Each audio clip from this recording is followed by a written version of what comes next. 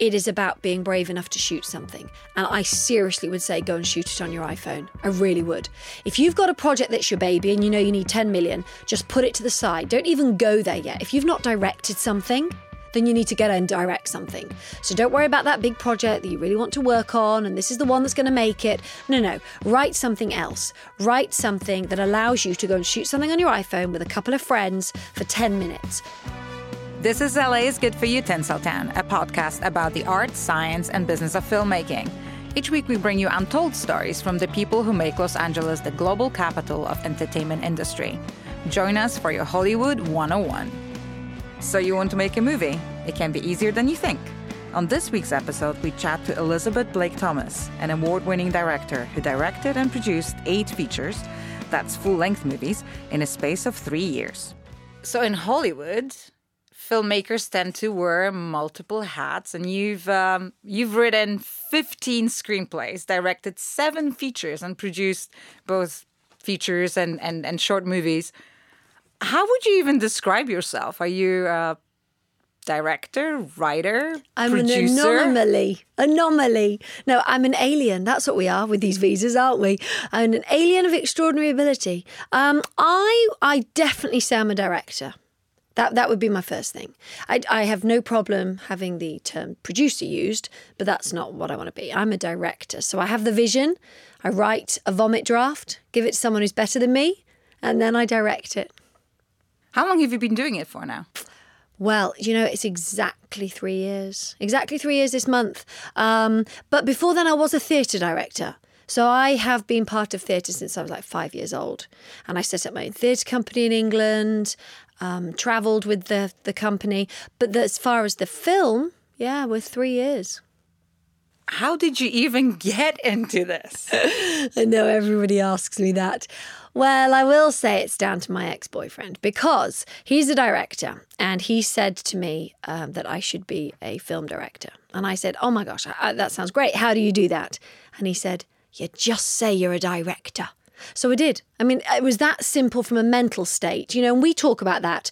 And I think the current climate allows people to not laugh at that anymore. I think 5-10 years ago, maybe people would have thought, well, that's just silly. You can't just say something. But with all our mindful books now and everybody putting things out there and asking it is given, you can say something and you can shift yourself. So I literally shift my mental process and I found somebody to fund a film. Okay, let's talk more about that. So, did you have something already written and you approached somebody to do a movie with you, or what happened? So my daughter, Isabella, has been an actress since she was 5 as well, actually. And she was in a movie in Texas, and I kind of get to know people when I'm on set with her, and I collect people and I like people and I get to know them. And I'd remembered that this lady who had a location had said that she wanted to do something with Isabella and I in the future. And I just kept it in the back of my mind. So when I decided to be a director, I thought, okay, well, maybe this is the lady to approach. Maybe she'll, I don't know, give 5,000. I literally knew nothing. I'm not trained. I've never been to film school. So I thought, well, 5,000 sounds quite a lot of money to make a film. I don't know. So I turned up at her ranch with my ex-boyfriend at the time, Sean, and we stayed there. And from that moment to the end of my shoot was 7 weeks. So turning up, her telling me an idea, me writing it, and I'd never written anything, looking at the locations on her space that she had in Albuquerque, actually. It was just outside Albuquerque in New Mexico. She lived in Texas and New Mexico. And she said, yeah, great, let's do it. And I said, okay, I can shoot this in 4 weeks. I'll get a crew together. I'll get some people. And we shot it. I wish everybody could see Susanna's face right now. You had no formal training in directing. Did you read any books? No. And I think that was the best thing actually about it, because I wasn't formally trained, because I find that if you do know and you've been told these rules, you'll stick to them. Whereas I hadn't been told any rules. So my director training from plays and from theatre, I know actors, I know cast, I know how to get emotions across. That's my favourite thing to do. So I knew I could get that across and convey that. And then I do this thing where I watch the movie in my head. So I go to bed with the script in my head and I see it all all play out. And then I just guess where that camera needs to be in order for me to get those shots that I need. But what was so amazing, by not knowing what I could and couldn't do, I'm so proud of that first film. And actually the problem was, as I started to be told, you can't do that, that's a rule, you can't do this 180 malarkey or whatever, I started to stick to rules and think, oh, I'm not allowed to do that. I learned a lot when we edited, and I learned, all the things of why you do it. But nowadays you can do whatever you want. I could go and shoot on an iPhone if I wanted to. That is so true. So do you think that this lack of film school education is detrimental to your career in Hollywood, or is it actually helping you? Well, I would never say to somebody who's at film school that they shouldn't be there. And maybe my film school has been these 3 years. So I would actually discuss what element of film school is useful. For me, actually shooting 7 feature films and doing it for real, doing it properly and experiencing that has probably taught me a lot more than sitting in a classroom and being told what you can do, because there's nothing better than just actually doing something. We all know that. You can learn how to start a business, but unless you actually do it, you don't know. So I would say I'm very happy I didn't go to film school. What do you think is the most important thing for all the aspiring directors out there? Is there a quality that they should have? Yeah, tenacity. Because you cannot give up. Also, I worked out the other day that I thought to myself, I'm sure I've never had a no from anybody. And then I worked out, well, I must have had a million no's, but I never see them as a no. I just see them as okay, well, then I need to improve that or do that better, or how can I get them to like it? So I think if you're going to be a director, you need to have your tenacity and understand longevity. You have to be in this for the long haul. You can't just expect to do it in a year's time, 2 years. Connecting with people, networking, that is just huge. I take people out for lunch nearly every day. Every day I'm meeting people, 3 or 4 people new a day. So sometimes I have to shut myself away if I'm writing or working on something. And then I think being frugal, actually. I have just funded my last film myself, and I made a choice to say, okay, that's either a holiday or I'm shooting a film. So that's what I did. And I've just moved onto my boat, which allows me to save a lot of money. How do you choose projects that you work on? Is it mostly you've got a piece of work that you've created and you want to film, or do people approach you? Well, it's a mixture now, but I would say I am filled with too many ideas, actually. I have an idea, I write it down, I work on it, and generally those are what I've made so far. So I still have another 10, 15 ideas written in my book that I'm going through and writing and working on. And then I've actually just been given my first project that I've been asked to direct in Florida. That's a love story, shooting that over the next couple of months. And that's very cool to be asked to direct something. And I've had other people interested in me now. That level, that's changed, but I do like my own stuff. I love having that vision from the very beginning to the end. So where do your ideas come from? Oh, that's a good one. Where do my ideas come from? Life experiences, as well as, because I have a daughter who has been able to play certain ages, I've come up with characters that she can play, or I've come up with things that I'd like her to watch, or I've sat there as a mum and gone, oh, there isn't something like this for my daughter of this age, and I've created that. Or, and actually, yeah, being a single mum as well, I feel there need to be stories told from that angle. But I think it's about finding stories that resonate with me. I probably would well, I know I wouldn't. I wouldn't write a horror. A kid's horror was the extreme I did, because I don't like them. I don't want my daughter to watch them. I don't watch them. And there's obviously, that's really stupid because it's a huge genre and makes a lot of money, but it's just not me. Okay, let's talk about money. You moved onto your boat. We've got Avengers Endgame coming out this week, and what I'm hearing is on track to make close to $1 billion at the box office, 300, I think, in the US alone, at the budget of $400 million. So I could have made 400 movies. Okay, I'm just putting it out there. That was my next question. How much does it cost to make a movie? So it's a very interesting question, because it depends where it's set, who's involved, whether you're able to work with friends. So, for example, the second film I shot was actually $30K. It's available on Amazon. It's called Pretty Outrageous. It's a kids' girl band movie. Looking at how much that cost me, I would never try and shoot that level of film with that many cast and that many locations at that budget again. I managed it and everybody joined in and we had a great time. But for $30K, you could still shoot a couple in a house, a feature film, well written, and have a crew of 10 to 15 people and shoot for a week. You know, you could do that easily. But I think if you're looking at a nice amount for, let's say, a film that is a crew of 30, a couple of locations, again, not too many cast, you can do it for, 200, 250 upwards. But again, it just depends what you can get for free. And that pressure sometimes is really exhausting. I really look forward to that moment where, even though it might be a waste of money from my budget perspective, that I can get the legit permit with the legit police. And I'm not shooting going, oh my gosh, we're going to be kicked out. Oh my gosh, we're going to get into trouble. Because that releases such a pressure from you.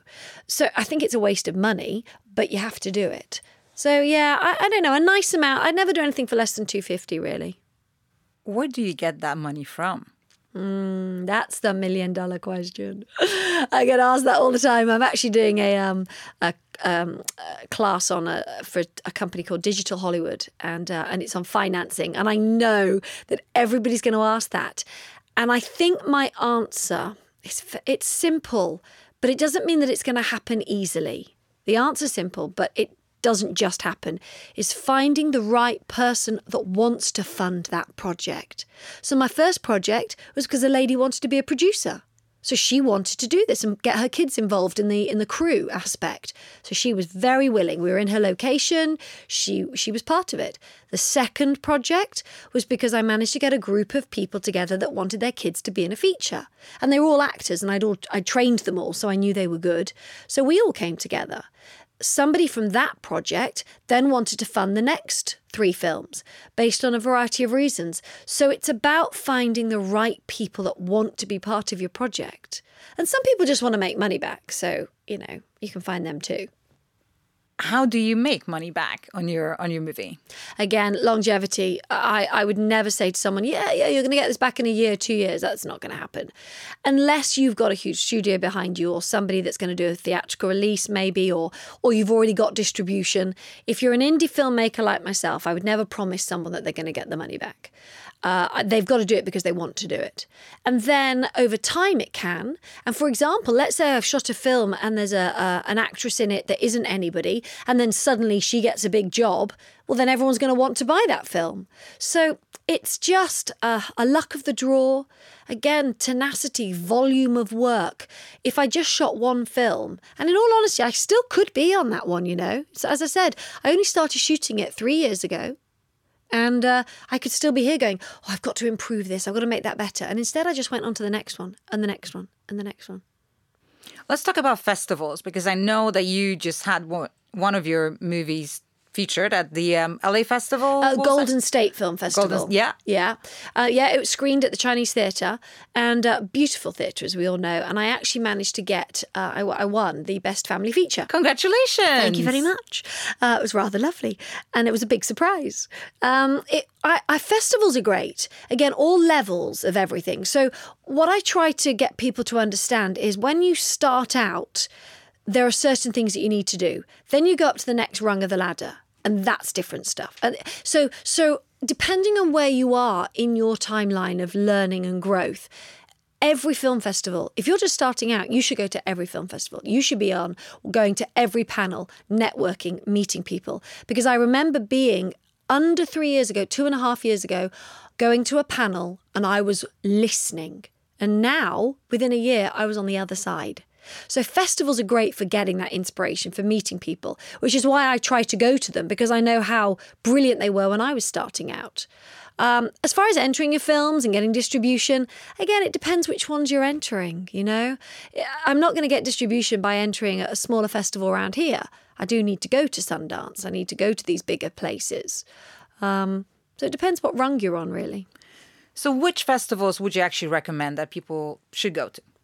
Well, I think the ones that I've been to where I've had the most success of meeting people or just an enjoyable experience are, the first one I went to was World Fest in Houston, Texas.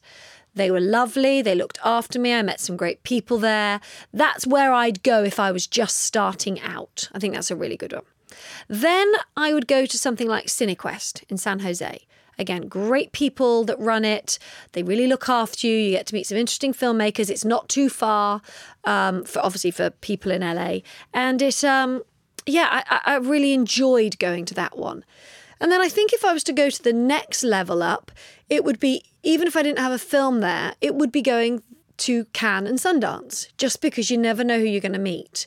And I'm not saying business comes out of it, but the social aspect and the networking just helps as well. And listening to other people and what their projects are.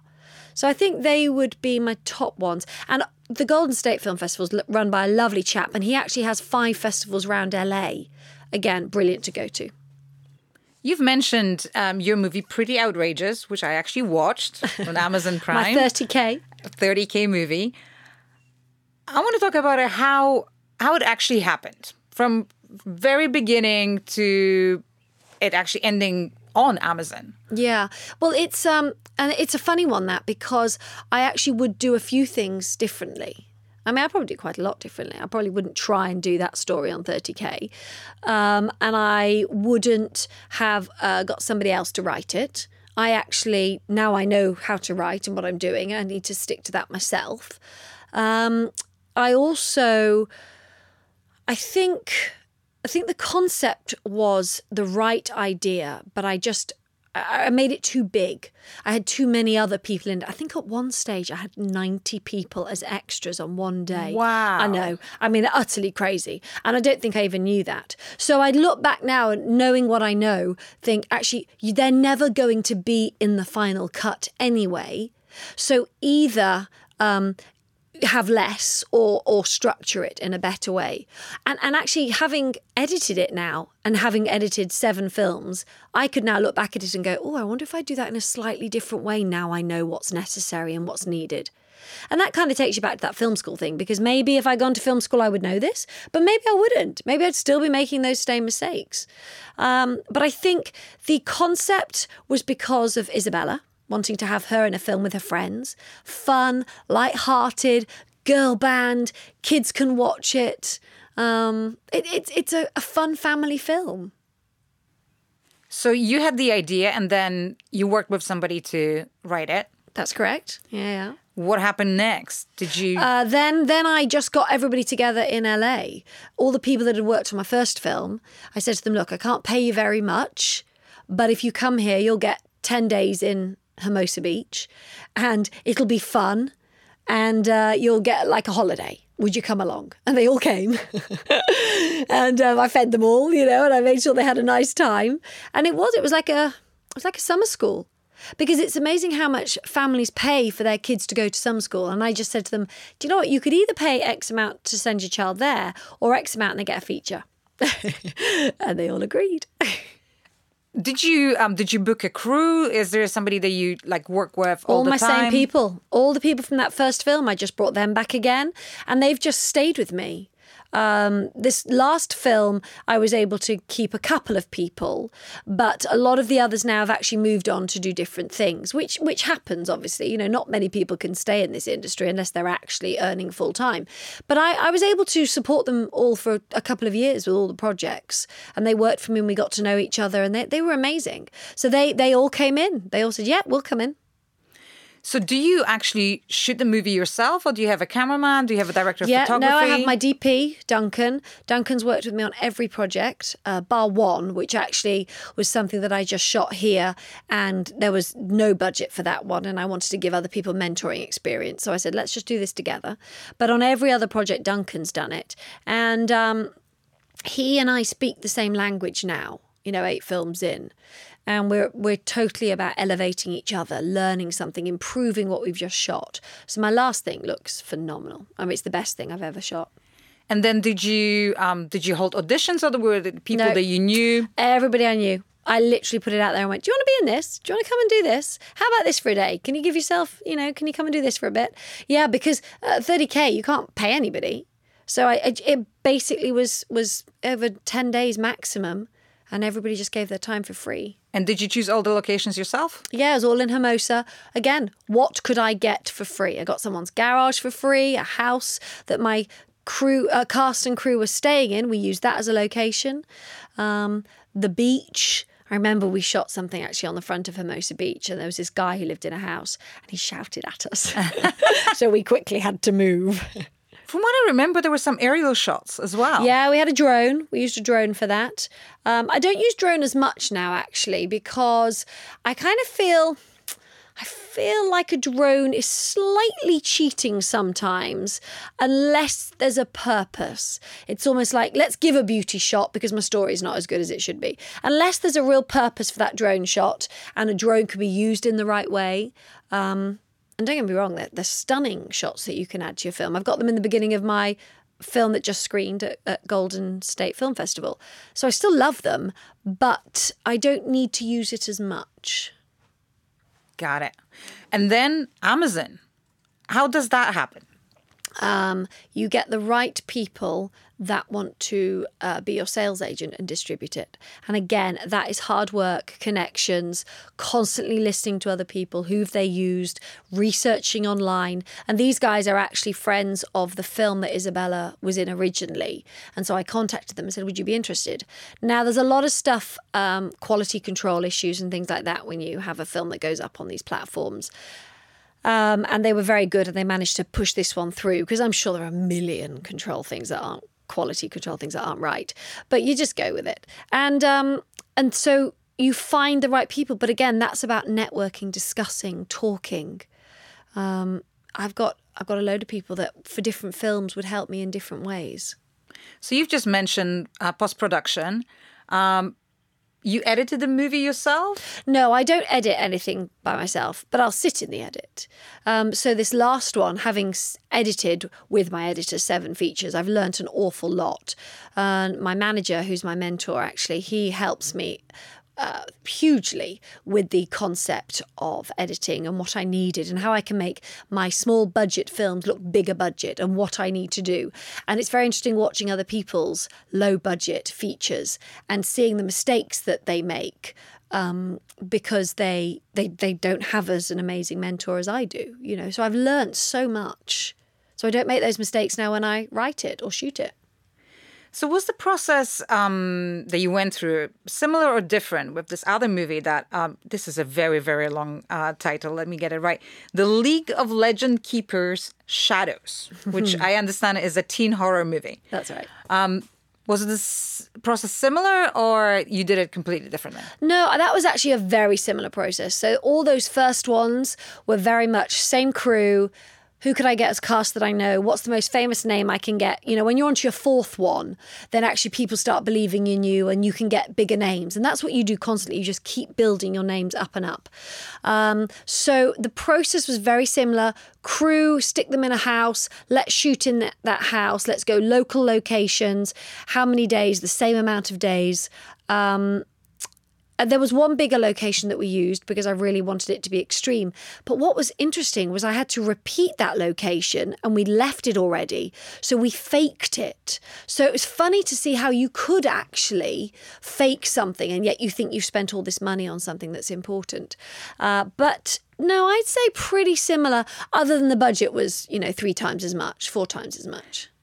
You've mentioned a few times now this movie that you shot just over the weekend. Yes. Let's talk about that. Oh, yes. I'm so proud of it. It's so beautiful. So this is actually my first short. And I'm doing it, again, totally the wrong way. People start with shorts and go to features. I've gone features to short. But that's because there's a purpose for this. It's actually, I'm entering it into the academy. So there are strict guidelines, there are strict reasons behind it. I don't believe I can win with a feature yet. Jennifer Aniston isn't my best friend yet.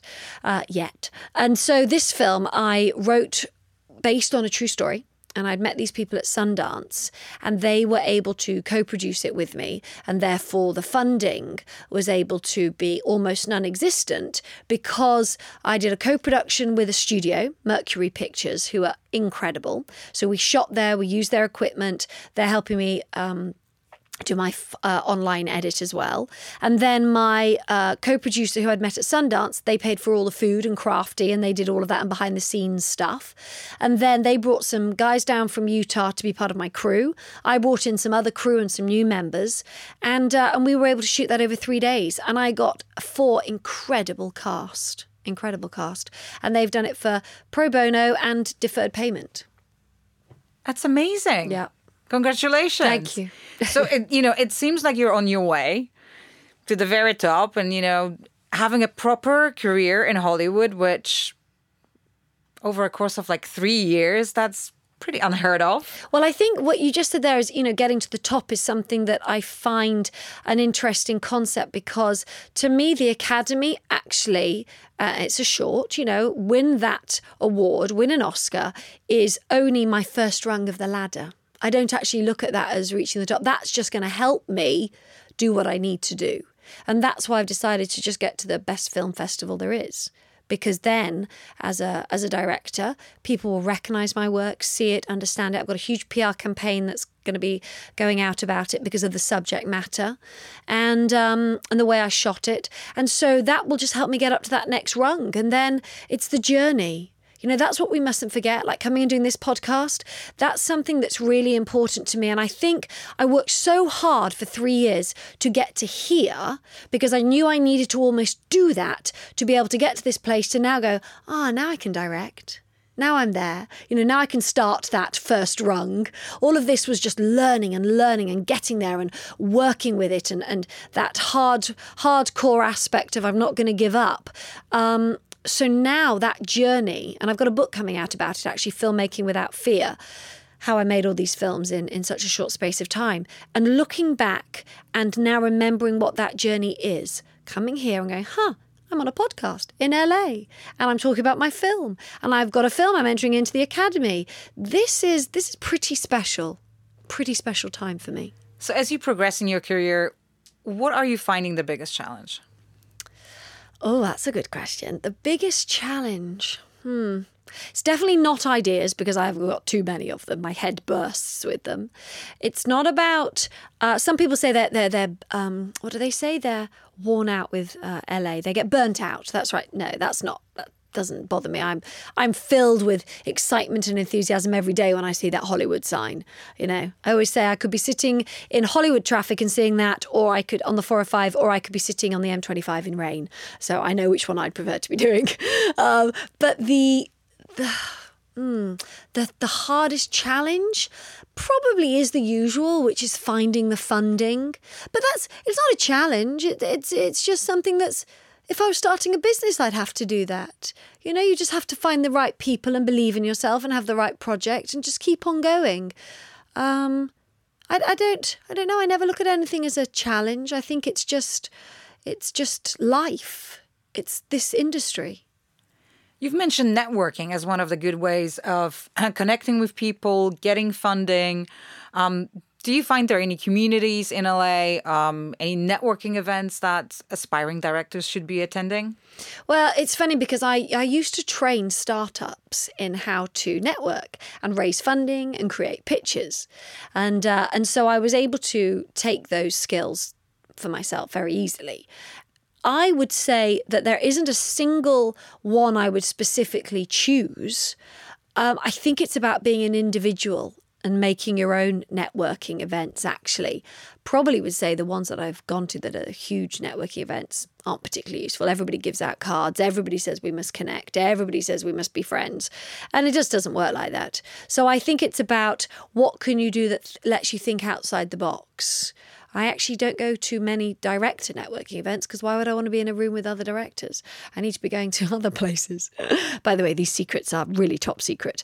So yeah, going to other spaces. And again, about the journey. If you're just sitting there, it's like, director, you're not going to meet other people. I've met these people that might fund a film that are a dentist or a doctor or whatever. You know, they want to be part of an industry that's fun and I can give them something and an experience. So yeah, I wouldn't say anything in particular. Sorry.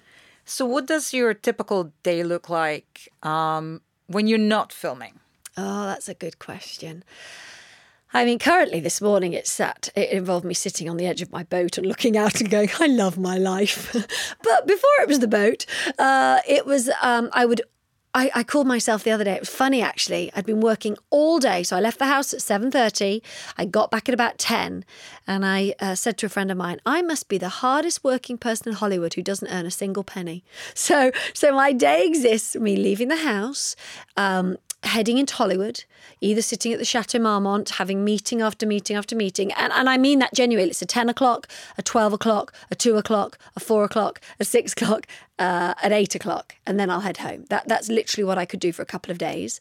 Or it's a day where I decide to stay at home and I will sit in my sweatpants and I will be writing, updating, creating pitches, making phone calls, sending out emails, or a day where maybe I plan to go and sit with my mentor and we write and we work on a project that's happening.